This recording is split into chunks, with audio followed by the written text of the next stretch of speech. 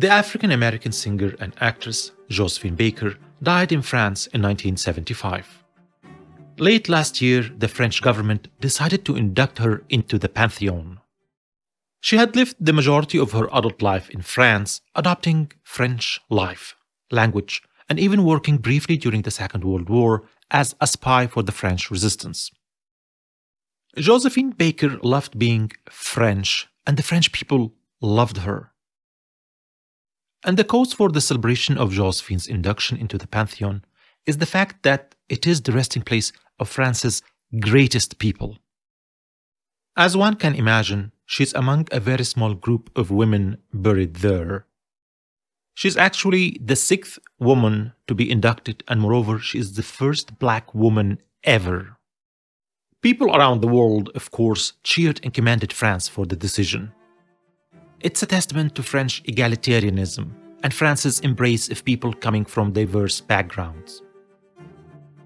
However, a closer look at France's past may reveal signs that Baker's induction perhaps isn't as bright or fantastical as one might think or believe. And the reason behind that is that France has an atrocious colonial history, in which people originally from North and West Africa were continuously being ostracized and even at times vilified by the mainstream narrative. Exclusionist attitudes became more pronounced after the Second World War and France's rapid loss of its overseas colonies. On many occasions, this racism or phobia was justified by France's staunch obligation to secularism.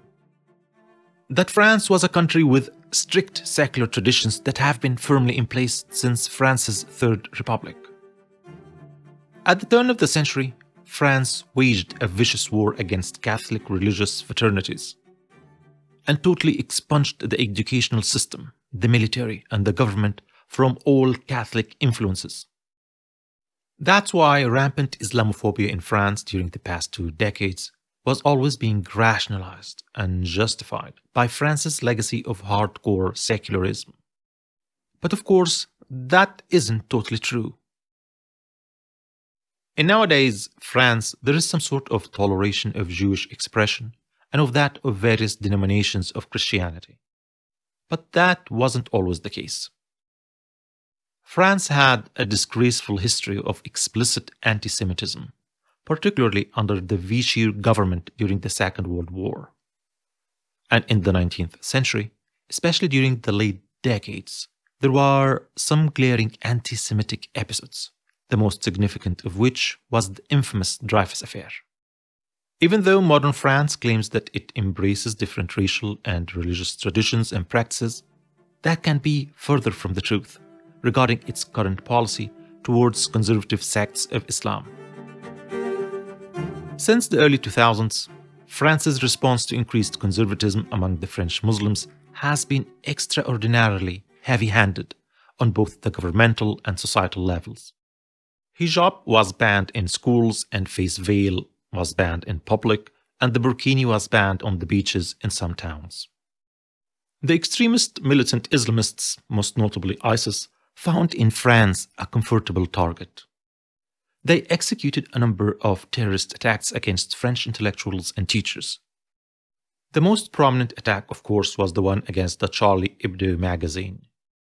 And because France was glaringly hostile in the eyes of the conservative Muslims all around the world, unfortunately, some of them were sympathetic to those attacks. While a number of people celebrated France's induction of Josephine Baker into the Pantheon, some commentators still think that France's decision was a safe bet because Josephine Baker wasn't involved or related to France's notorious colonial past.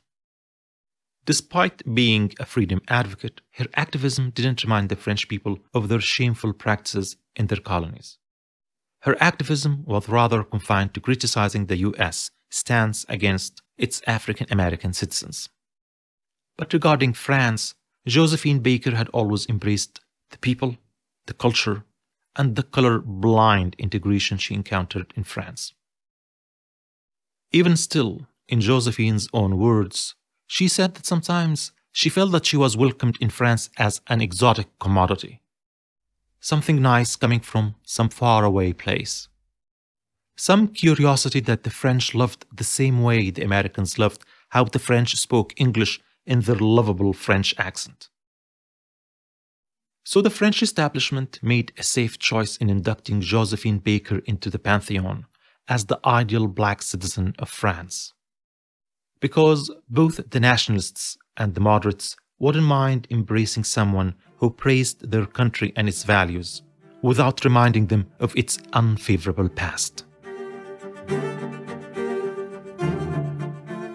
If you liked this video, hit the like button and subscribe to the channel to follow our future videos, and don't forget to check on our Facebook page for additional content. Thank you, and catch you on the next one. Bye.